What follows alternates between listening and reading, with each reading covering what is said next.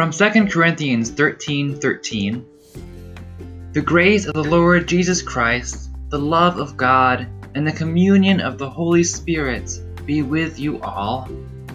We are so glad that you are seeking God with us, and we pray that the message you are about to hear is a blessing to you. I am Brian Niebank, pastor of Zion United Church of Christ, Fireside, in Bellevue, Ohio.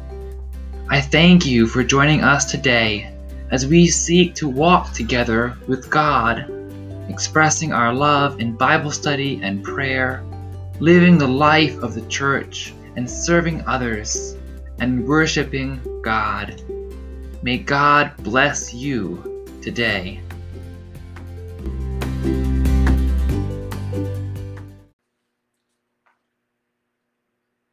Let us pray for illumination of our word this morning. Speak to us, O Lord our God, and let the fire of your Spirit burn brightly in our hearts. Open our minds to receive the wisdom of the law, the hope of the prophets, and the life of the gospel. Jesus Christ, your living word. Amen. Our first scripture reading is from 2 Kings chapter 2, verses 1 through 12. Now, when the Lord was about to take Elijah up to heaven by a whirlwind, Elijah and Elisha were on their way from Gilgal. Elijah said to Elisha, "Stay here, for the Lord has sent me as far as Bethel." But Elijah said, "As the Lord lives, and as you yourself live, I will not leave you." So they went down to Bethel. The company of prophets who were in Bethel came out to Elijah and said to him, "Do you know that today the Lord will take your master away from you?" And he said, "Yes, I know. Keep silent." Elijah said to him, "Elijah, stay here, for the Lord has sent me to Jericho." But he said, "As the Lord lives, and as you yourself live, I will not leave you." So they came to Jericho. The company of prophets who were at Jericho drew near to Elijah and said to him, "Do you know that today the Lord will take your master away from you?" And he answered, "Yes, I know. Be silent." Then Elijah said to him, "Stay here, for the Lord has sent me to the Jordan." But he said, "As the Lord lives, and as you yourself live, I will not leave you." So the two of them went on. 50 men of the company of prophets also went and stood at some distance from them, as they were both standing by the Jordan. Then Elijah took his mantle and rolled it up, and struck the water, and the water was parted to one side and to the other, until the two of them crossed on dry ground. When they had crossed, Elijah said to Elisha, "Tell me what I may do for you before I am taken from you." Elijah said, "Please, let me inherit a double share of your spirit." He responded, "You have asked a hard thing. Yet, if you see me as I am being taken from you, it will be granted to you. If not, it will not."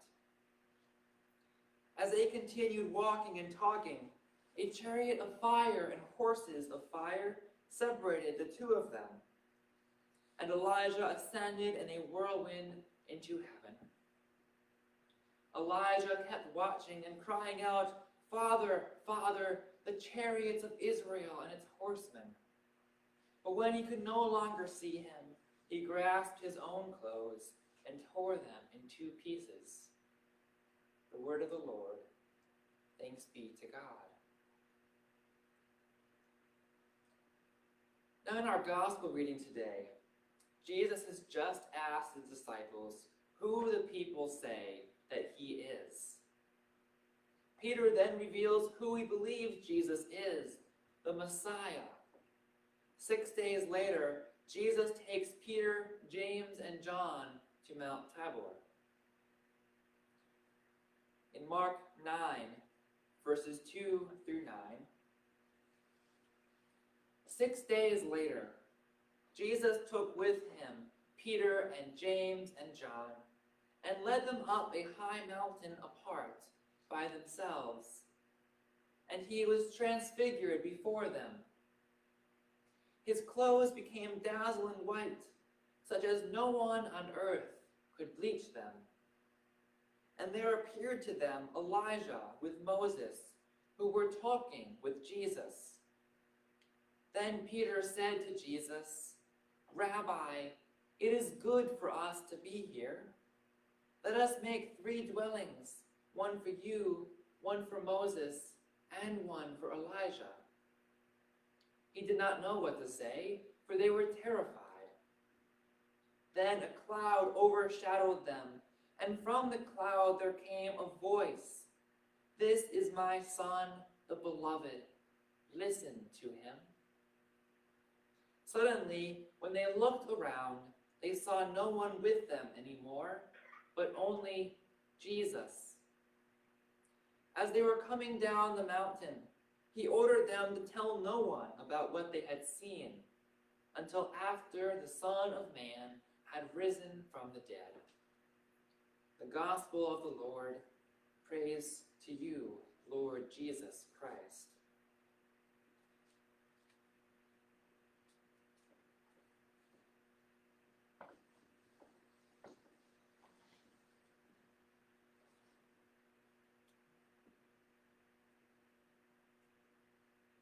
Will you pray with me?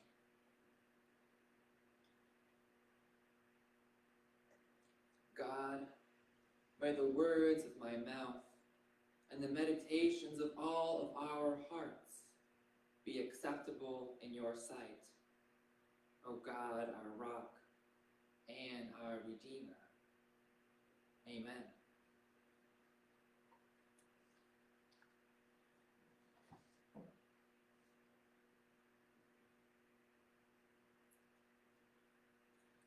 When I was going to college in Albany, I met many loving people who took me under their wing.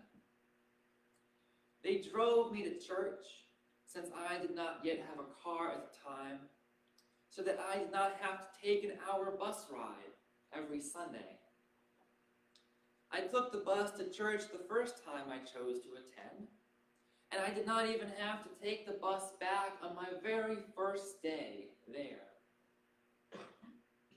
Not only did they drive me back to my college, but they took me out to lunch on that first visit as well.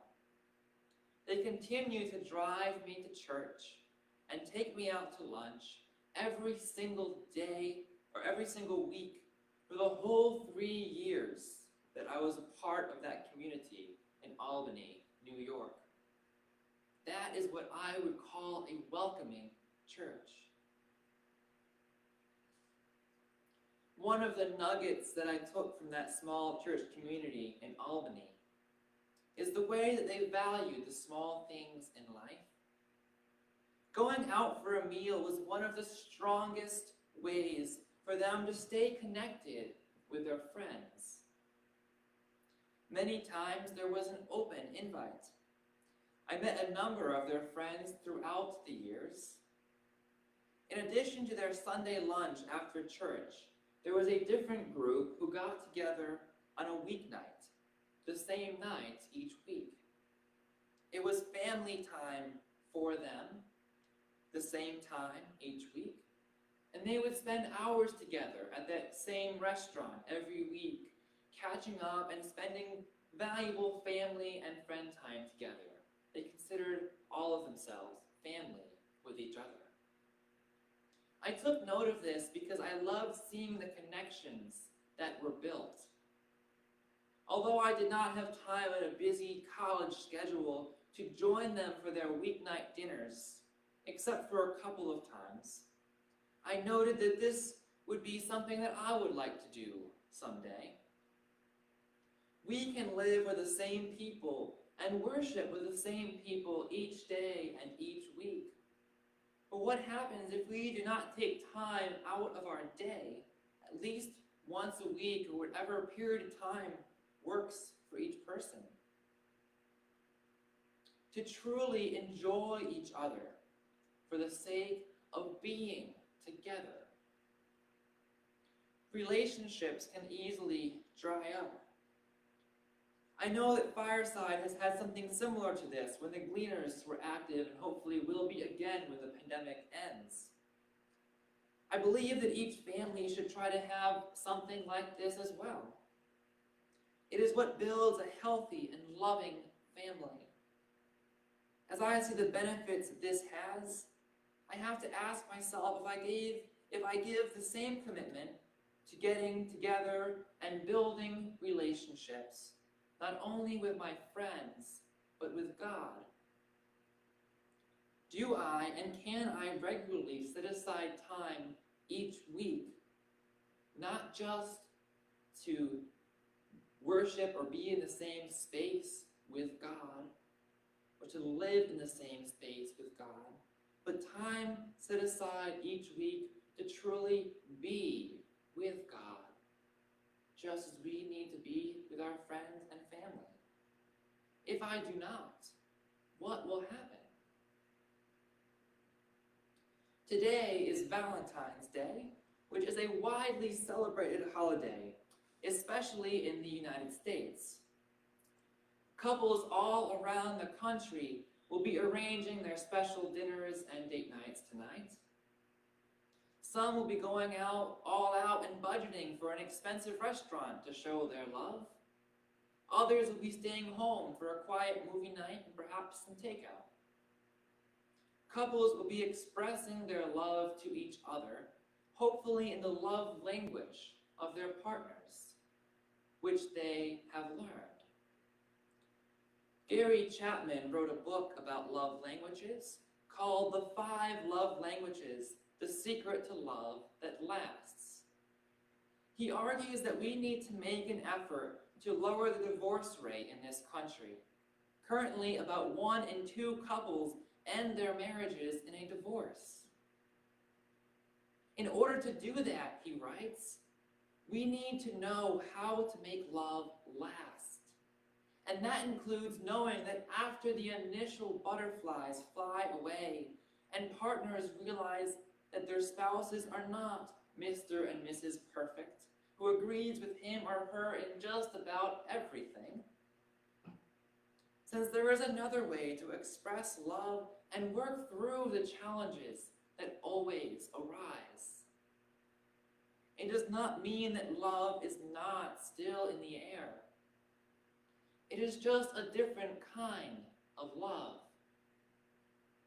The languages are receiving gifts, spending time together, doing acts of service, physically engaging with each other, and giving words of affirmation. Each person has a different love language. Though each person may have a couple of them that they're strongest in, there's always one that they're most strongest in. And to express love, you should find things that you enjoy doing together, and also learn to express love in your partner's most prominent love languages. What is God's love language? Learning the love language of your partner is very important if you are to have a strong marriage. Therefore, if we are to have a strong relationship with God, we should try to learn the love language of God. Jesus told us that the most important commandment in the Bible is to love the Lord your God with all your heart, with all your soul, with all your mind, and with all your strength. We may not feel romantic love with God, but we can still feel love. We need to feel love. It is difficult to be physically connected with God, so physical touch is likely not God's love language. Neither is sacrifice or receiving gifts. In Isaiah, God said, "What to me is the multitude of your sacrifices, says the Lord. I have had enough of burnt offerings of ram and the fat of fed beasts. I do not delight in the blood of bulls or of lambs or of goats." In Isaiah chapter 11. The prophet Hosea wrote of God's will, "For I desire steadfast love and not sacrifice, the knowledge of God rather than burnt offerings." Hebrews explains why they are now unnecessary. Now, when sins have been forgiven, there is no need to offer any more sacrifices. God wants us to experience steadfast love of God and knowledge of God instead. God's love languages are some combination between spending time together, doing acts of service, and giving words of affirmation or praise. We carry out these ways to express our love in Bible study and prayer, living the life of the church, and serving others, and worshiping God. God gave Peter, James, and John a direct command during the transfiguration of Jesus. The disciples who were with Jesus were terrified when they saw Jesus transform into something described as dazzling white. They were probably even more terrified when they saw long deceased Moses and Elijah with him.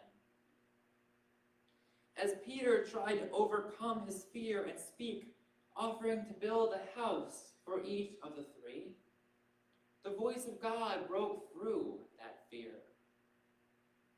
Then a cloud overshadowed them, and from that cloud there came a voice, "This is my Son, the beloved. Listen to him." Jesus taught us how to express our love to God in Bible study and in prayer, how to live the life of the church and serve others, and how to worship God. This experience proved to Peter, James, and John, if it was not proven already, that Jesus is divine and that his word is the word of God. After we have gone through the season of Epiphany, where Jesus gathered us and called us to travel with him, some of us are bewildered by his teaching, and others not yet knowing why we have obeyed the call. We have come to the transfiguration. The new disciples had been bewildered by the power, by the authority of his words. Some perhaps wondering why they had made this commitment, and others in pure awe of what Jesus had begun doing. And now a select three of the disciples were exposed to a divine conversation to prove the authority and appointment that had been given to God, that had been given by God to Jesus. If we want to learn how to express our love for God in God's love languages, we need to listen to Jesus. The story of the Transfiguration appears just after the tide is turned in the Gospel of Mark. Mark 8 begins with more miracles, which had decorated the first 7 chapters of the book of Mark. Midway through Mark 8, however, Peter reveals the identity of Jesus as the true Messiah. Following this, Jesus began to teach the disciples that he must suffer and die. When Peter rebuked Jesus privately for this claim, Jesus responded harshly, "Get behind me, Satan, for you are not setting your mind on divine things, but on human things." Many are distracted by human things, wanting power, respect, or wealth. But what will it profit them to gain the whole world and forfeit their life? Jesus preached that we must value our spiritual lives more than our human lives, and that we must take up a cross, enduring suffering as we follow him. There is no escaping suffering in this world, but we can follow him and listen to him. Following this sudden change in the ministry of Jesus, the disciples were naturally confused, went from miracles, all good news, to the news that they must also suffer. It stands to reason that they were terrified when they saw Moses and Elijah with Jesus on top of that.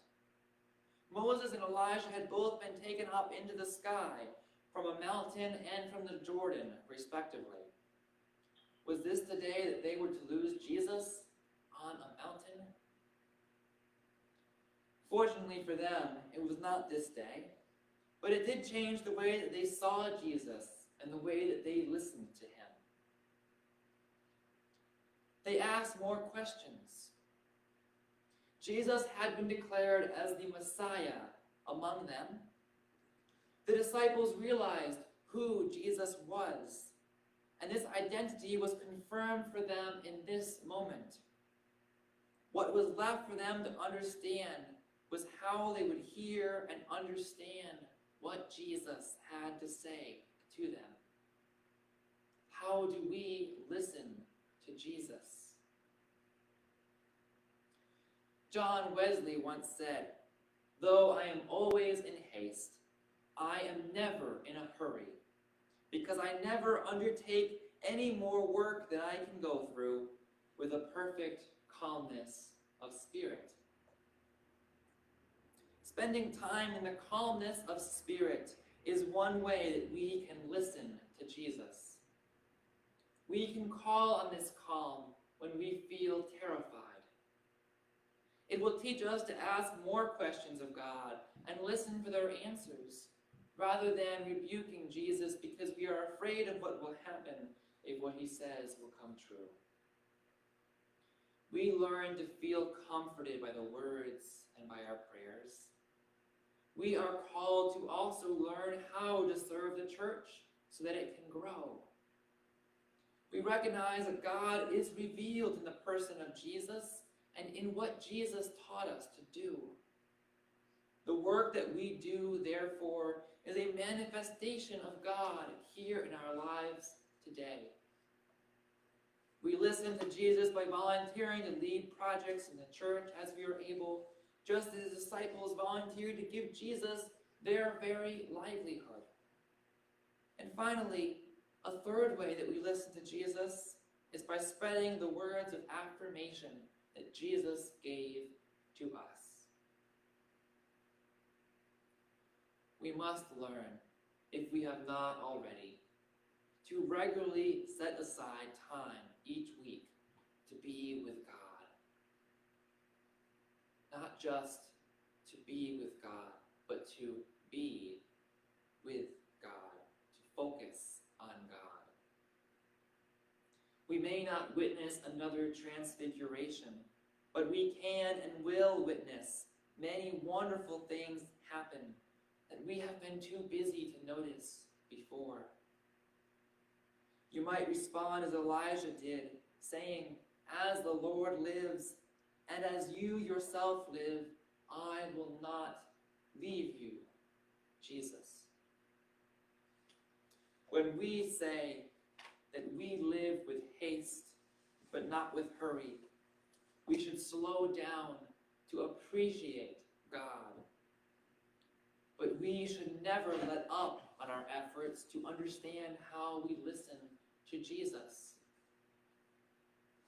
Donald Booz, a district executive of the Church of the Brethren, noted that faith communities can become safe places for both members and seekers to explore the various ways that the identity of Jesus is being revealed.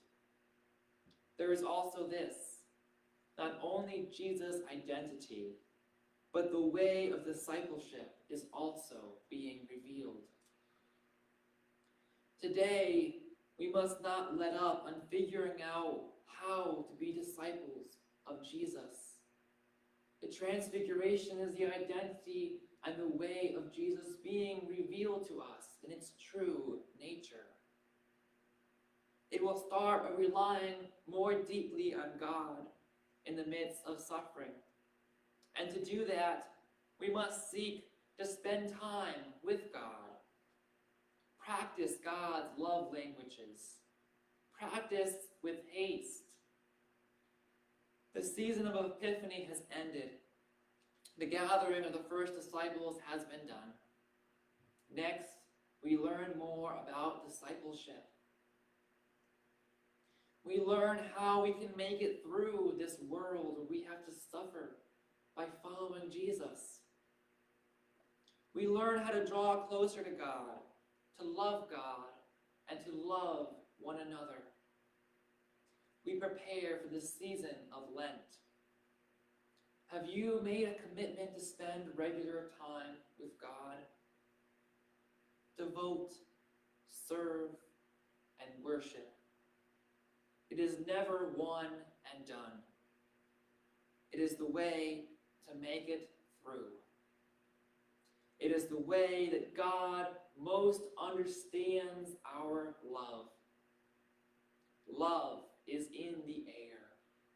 Thanks be to God, and amen.